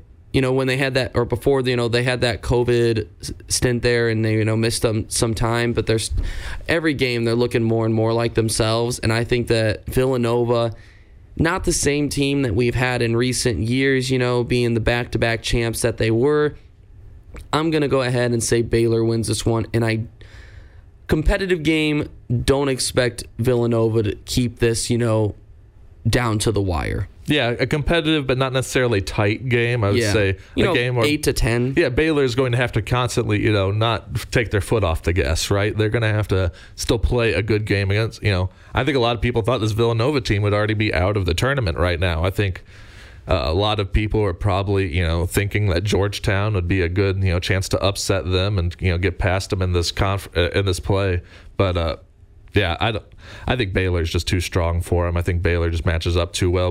We've seen, if you are, as an Illinois fan, getting to see Baylor play against Illinois at the very start of the season, you got to see how, long, how athletic that team is. And I think they do that almost better than anyone else in the country. Villanova is just going to have a hard time keeping up. Next ball game, we got number 3 seed Arkansas against the 15 seed Oral Roberts, baby. The Golden Eagles. The 15 seed, the second 15 seed in college basketball history to make it to the Sweet 16. Oh, I hope they win, but I don't think they're going to. Yeah, it's. I hate to say it, but Arkansas, and I underestimated Arkansas going into this tournament. Arkansas is a really good team. Real good team. Really good team. They're a lot better than I had pegged them to be. I think that they're going to win this ball game today. I think that the luck of the Golden Eagles is just running out. So congratulations and applause to the Golden Eagles on the performance that they've had this making season, it to the Sweet 16, if you would have told them that whenever they started this season, I think they'd be satisfied with that. Yeah, I think they would have probably, probably would have taken that deal every day. For Oral Roberts, there you go, guys. There's your applause. Congratulations. I hope you win today, but I don't think you're going to. So we'll keep on moving here. Next matchup that we have, number 2, the Houston Cougars facing off against the 11th seed, the Syracuse Orange. Syracuse, that is the team they're facing today. We couldn't figure it out earlier. It's Houston. I like Syracuse. I really do. I think Syracuse is going to win this ball game today. Jim Boeheim can coach them up? I think that the fortune of Jim Boeheim and the success that he has had in the tournament, I don't know how he does it. I really don't. But every year, Jim Boeheim, not every year, I'd say about every other year, Jim Boeheim with an average team finds himself making a tournament run. A couple years ago, they beat Michigan State. Maybe 3 or 4 years ago, they were in the Elite Eight Final Four. So, yeah, I think they're going to get the upset against the Houston team that almost got upset by 7 or 10 seed Rutgers in the second round. Not that Rutgers is a bad team or anything, but I'm going to go with Syracuse to win this ball game. See, I'm going to use that same logic of them beating Rutgers like that to say that they're going to win this, that Houston's going to win this ball game. And they have kind of proven they can fight those battles. Rutgers is a good basketball team from a good conference of the Big Ten. Big Ten kind of had a tough, first weekend of the NCAA tournament. Obviously, Illinois losing you're not kidding. Part of that. But Rutgers had a good, I think they kind of shocked everyone with winning their first round game. But, Rutgers, played a tough game against Houston. Houston is a very good team. I think Houston is, again, one of those teams that gets kind of looked past because of their conference, right? They're not necessarily in one of those high-level conferences that gets on TV all the time, so they don't necessarily get the same limelight. I think they kind of fly under the radar. And, yeah, you mentioned Syracuse, Jim Boeheim coaching them up. It's going to be a really close game. I think it's going to be a very tight game, but I think Houston takes it. Next ball game, we got the best team in the land, the Gonzaga Bulldogs, the Zags, facing off against Creighton, the Blue Jays, I think. Blue Jays? Yes. I think that's right. Yeah, the Jays. The Jays. Creighton Jays. It's a cool name. Good team name. Good ball team, too. They've had a lot of success in consistent recent years. They're the words. That's what you were trying to say. They got out eventually. Gonzaga's going to win this game by like 20 probably. Gonzaga is by far the best team in the country that's left, and I don't expect I don't expect Creighton to be able to compete with them today. I think maybe kind of like Oklahoma did last week, where they were able to get it maybe within 12 at some points, but it's more so in the 15-20 range. That's what I expect from this game. I think Creighton is, quite obviously, just the way the brackets work, Creighton is the best team that Gonzaga has seen yet so far, and I think that they're going to give Gonzaga a lot more to think about than Gonzaga's had to do in this tournament, but I don't think that they can do enough to actually beat Gonzaga or make it that close. I think it'll be about a 10 or 15 point game, but yeah, Gonzaga wins. All right, we got 3 more games. We have 3 minutes, so let's get into it. We got a minute for each. Next one, number 1 seed Michigan facing off against number 4 Florida State. This is an interesting one because a lot of people are picking Florida State to beat Michigan in this ball game. I think a lot of people are underestimating how good this Wolverines team is. I'm going to go with the Wolverines to win this ball game. I like Florida State. I like their ball team, but I just don't know if they're at the level to where they compete with Michigan. This is going to be a good ball game, though, for sure, but I'm going to lean the Wolverines. Florida State's kind of made their path kind of making these upsets and these kind of big, in the SEC tournament, they made a nice run in the ACC tournament, excuse me. The southeast of the United States. I was mixing them all up. But right idea. Yeah, they had a good run in their tournament. I think that they've kind of they've developed a little bit of a swagger there, and I think that's why you get some of those people believing in Florida State over Michigan, even though Michigan hasn't won that or hasn't lost that much at all this season. I think it's hard to go against the Wolverines here. I got Michigan in this one. The last 2 ball games are probably the 2 best that we have seen, or that I think we're going to watch tomorrow. Number 2 seed Alabama facing off against 11 seed UCLA. I'm so excited for this game. UCLA has surprised a lot of people with their stellar performance. They've won 3 ball games now, despite only being the 3rd round. So because they were in the first 4, beat my Spartans. Pain. But I think that this might be the best game of the day. I'm gonna go ahead and say Alabama wins it, but I think it's going to be a very close game. Nathan. Yeah, I think Alabama's going to win this one. Like you said, I think it's going to be tight. It's going to be close. UCLA will fight in this one. But Alabama, I would say probably, the best light of a, SEC, a little bit weirder this year. No Kentucky. Because it was good without Kentucky. Yeah, exactly. SEC is so good. It's been kind of weird like that recently. 2 years ago, Auburn was in the Final Four. Go for it. LSU's, it's a changing of the tide, as it were. No pun intended. Yeah, the Crimson Tide coming through. They're good at more than just football. Yeah, that's basically what this has been. I think that continues. As one of my sleepers for the Final Four is this Alabama Crimson Tide team. Me too. I got 3 of my 4 teams left, but the one that I had is winning it all is gone. So a little bit. Yeah. Go Illini. ILL. Last matchup, we got USC, Oregon. I also think this is going to be a phenomenal game. I feel like this is one of those situations I'm picking USC because they are just so good, hot right now. They're playing such good basketball. Evan Mobley's an absolute monster, and I'm like, I can't wait for the Elite Eight matchup with Gonzaga and USC. And then watch Oregon win as I'm talking about USC Gonzaga. You're heaping too much praise. I am gonna say USC gets this win though, but this is gonna be a great game. Yeah, I'm kind of on your side with that too as well. And I think that really the NCAA tournament and tournament sports in general is about just getting hot at the right time. USC has done that. USC has got hot at the perfect time of the year. And I think that Evan Mobley and this team is just going to be a little bit too much for Oregon to handle. If there's a team that can knock off Gonzaga, I think that if USC wins today, and this win will tell us a lot about this USC team, but if USC wins today, it may be the toughest test that Gonzaga has in the tournament and for the remainder of the tournament. That's my take. Barring maybe the final, but yeah, I would say that I'm going to leave it on that. Yeah, exactly. All right, we're going to take a quick break. When we come back, we're going to have trivia. It's Ethan Hannaford, Logan Elliott, and Nathan Tucker. You're listening to the WLCA Sports Show on 89.9. I'm going to ask all the questions around here, and I'm going to give all the answers. It's time for trivia. I'm going to ask you 5 questions. The answer to every one of them will be on the WLCA Sports Show. Round 3. Logan versus Nathan. Trivia, WLCA Sports Show. Pre-recorded. Nathan told you everything you need to know going in, except for that Nathan is 2-0 against Logan. So Logan looking for his first win on his resume. You ready, Logan? I'm ready. All right, let's get into it. Question number 1. As I look through and sift through trying to find my questions. Question number 1, here we go. On Thursday, Jack Flaherty will make his second straight opening day start. Who was the Cardinals' opening day starter in 2019? Carlos Martinez, Miles Michaelis, Adam Wainwright, or Michael Wacha? I think Michaelis. I'm going to go Michaelis.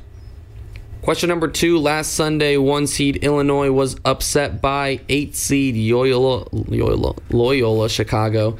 As we haven't been reminded of it enough yet. In the second round of the NCAA tournament, who was the last 1 seed to get upset in the second round? Sorry, I should probably give you options, shouldn't I? A little bit. Xavier, Michigan, Kansas State, or Villanova? Ooh, sitting here racking my brain a little bit. I'm going to go Xavier. I'm going to go Kansas State. Question number 3. When was the last time the Cardinals played the Reds in Cincinnati on opening day? 1988, 1994, 2010, or 2014? I feel like it's in the Great American Ballpark era, so I'm going to go 2010. I'm going to go 2014. Question number 4. Only a couple of years ago, Loyola Chicago, back to them, made their first Final Four run. What team did the Ramblers beat to advance to the Sweet 16 in 2018? Miami, Tennessee, Nevada, or Kansas State? I think Tennessee. I'm going to go Nevada. Question number 5. How many opening days has Yadier Molina caught in a row now, including Thursday? No option. Including Thursday? Including Thursday. So this one tacked on. 19? I'm going to go 18. 18? All right. So while I count up the score to figure out who our winner was for this week, Nathan, why don't you go ahead and let us know what we missed in sports this week? I know that there was a lot. And actually, we're going to have Logan go ahead and do that. So, Logan, can you go ahead and let us know, give us the headlines that we missed for this week? You got go down to the trivia and headlines. You see that there? Yeah. So go ahead and just, if you could read through those for me, please. Okay. Thank you. So, St. Louis Blues, Oscar Sundqvist, thank you. Tore his ACL last weekend, meaning he will miss the remainder of the season.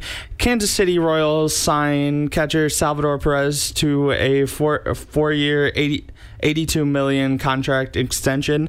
LaMelo Ball fractured his wrist this week and underwent surgery on it. He will be reevaluated in 4 weeks. Philadelphia Eagles signed Joe Flacco to a 1-year deal to be the backup to Jalen Hurts. Houston Astros signed Lance McCullers Jr. to a 5-year, $85 million contract extension. Chicago Bulls acquired Nikola Vucevic. Thank you. Vucevic. From the Orlando Magic in exchange for Wendell Carter Jr., Otto Porter, and 2 first-round picks. Denver Nuggets acquire power forward Aaron Gordon and Gary Harris and several other players. Philadelphia 76ers acquired George Hill from the Oklahoma City Thunder in a 3-way trade that sends Tony Bradley, Austin Rivers, and 2 second-round picks to OKC, along with Terrence Ferguson to the New York Knicks. And I'll pick up here with my favorite team, the Miami Heat, picking up Victor Oladipo from the Houston Rockets, freeing Oladipo from the clutches that were the unfortunate Houston Rockets this season. Kind of moving down our list here, they traded Oladipo for Kelly Olynyk and Avery Bradley, I should say. Shaka Smart leaving Texas and becoming the new head coach of Marquette basketball. Kind of an interesting move there, especially for Marquette. Yesterday, San Francisco 49ers acquired the number 3 draft pick in this year's NFL draft in exchange for the number 12th pick and a first-round pick in 22 and 23 and a 2021, or this year, a third-round pick. And last but not least, the Dolphins acquired a number 6 pick in this year's NFL draft from the Philadelphia Eagles in exchange for the number 12 pick and the 123rd pick in this draft and a first-round pick for next year. And that's our headlines. Thank you. Before I count up trivia scores, I got to remember, because I'm blanking, Who did you guys have for question number 4, which was who did Loyola beat in the 2018 run to get to the Sweet 16? I had Tennessee, I think. I forgot. Miami, Tennessee, Nevada, or Kansas State? Do you remember who you had? I think you said Kansas State. Yeah, I think I said Kansas State. Okay, all right. Well, guess what, guys? We have a tie. So great. Let's go through the answers. We get our fun tiebreaker question. We do, but first we're going to go through the answers to the questions, and then we will get our tiebreaker question. So question number 1, on Thursday, Jack Flaherty will make his second straight opening day start. Who was the Cardinals' opening day starter in 2019? Carlos Martinez, Miles Michaelis, Adam Wainwright, or Michael Wacha? You both get the ding because you both said Miles Michaelis. So I was there. 1-1 at this point. Question number 2. Last Sunday, 1 seed Illinois was upset by 8 seed Loyola Chicago in the second round of the NCAA tournament. Who was the last 1 seed to get upset in the second round? Let's see, Logan, you said Kansas State in that one. You get the wrong buzzer. And then Nathan, you get the ding for getting Xavier correct. So 2-1 at this point, Nathan leading. Question number 3, when was the last time the Cardinals played the Reds in Cincinnati on opening day? Nathan, you said 2010. Logan, you said 14. That is correct. 2-2 at this point. And then question number 4, only a couple of years ago, Loyola Chicago made their first Final Four run. What team did the Ramblers beat to advance to the Sweet 16 in 2018? Miami, Tennessee, Nevada, or Kansas State? Logan, you said Kansas State once again. That is incorrect. Nathan, you said Tennessee. That one is correct. So 3-2 at this point. And then the tiebreaker question which was question number 5, or the Price is Right style question. How many opening days has Yadier Molina caught in a row now, including Thursday? Nathan, you said 19, and Logan, you said 18. It is going to be 17. So that is what tied it up. So 3-3 is our score at this point. My tiebreaker question, which I did not have prepared. He's thinking of it on the fly as we speak, folks. Literally thinking of it on the fly. All right, here, I got it. Aaron Judge, his rookie season, I want to say 2017, how many home runs did he hit? The closest to Closest to is correct. 39. I want to say 25. All right. We have a winner, folks. The winner of trivia this week, thanks to a final tiebreaker question, is Nathan Tucker, getting the win in this one in overtime. Hit 52 home runs. Yeah, his rookie it was pretty season good. in 2017. Pretty good. So both of you were way off. But I thought 42. I was getting my numbers mixed up. Well, you didn't even say 42. Yeah. You said 39. So what the heck, dude? It's about the spirit. Right. It's about the spirit of the game, you right? You got it right. Let's hear your post-performance victory speech. Sometimes it's better to be lucky than good, and today we've proven exactly that. But it's about, if you just keep working hard, keep plugging away, sometimes these kind of bounces fall your way, and you can kind of snatch a point here or there, and that's what we were able to do today. Thank you, Craig Berube. Appreciate it. What to look forward to today? We got 9 NBA games that no one's going to watch because there's March Madness on all day. 76ers Clippers at 9 on NBA TV. Not trying to hate on the NBA, but there's just more important basketball being played today. The NBA will heat up soon, don't worry. Yes, the Cardinals face the Miami Marlins tonight at 5:05. Second last spring training game. They have one Monday, and then they are off to Cincinnati, where Jack Flaherty will face off against Wellington Castillo at 3:10 is first pitch time. The Blues are back on the ice tomorrow against the Anaheim Ducks at 4 o'clock. That one's on Fox Sports Midwest. Hopefully the Blues can get a win. Right the ship a little bit. I hope so. I really hope so. And then Sweet 16 action. We got it all day today and tomorrow. At 1:40, we got Loyola Chicago and Oregon State. 4:15, Baylor and Villanova. 6:25, Arkansas and Oral Roberts. 8:55, Houston and Syracuse. And then tomorrow, 1:10, Gonzaga, Creighton. 4 o'clock, Michigan and Florida State. 6:10, Alabama, UCLA. And then 8:45, USC and Oregon. excited for some good action. Any final thoughts today, boys, on our show? I'll real quick get in my classic racing plug here for the weekend. Tomorrow, big day for racing. 10 a.m. on ESPN, Formula One starts their season in Bahrain. Lewis Hamilton looking to defend his trophy there. And NASCAR on dirt for the first time in 50 years tomorrow. Oh, baby. Can't wait for that. Love to see those cars sliding sideways around the Bristol Oval. Can't wait for that one. Going to be a fun race. A lot of racing tomorrow. Big day for racing tomorrow. NASCAR on dirt. That doesn't make sense. Yep, it doesn't, Ron Burgundy. All right, well, that concludes today's show. Thanks so much for tuning in, whether it was Facebook Live or 89.9. From Logan Elliott, Nathan Tucker, and Ethan Hannaford, thanks for listening on College Radio's Best.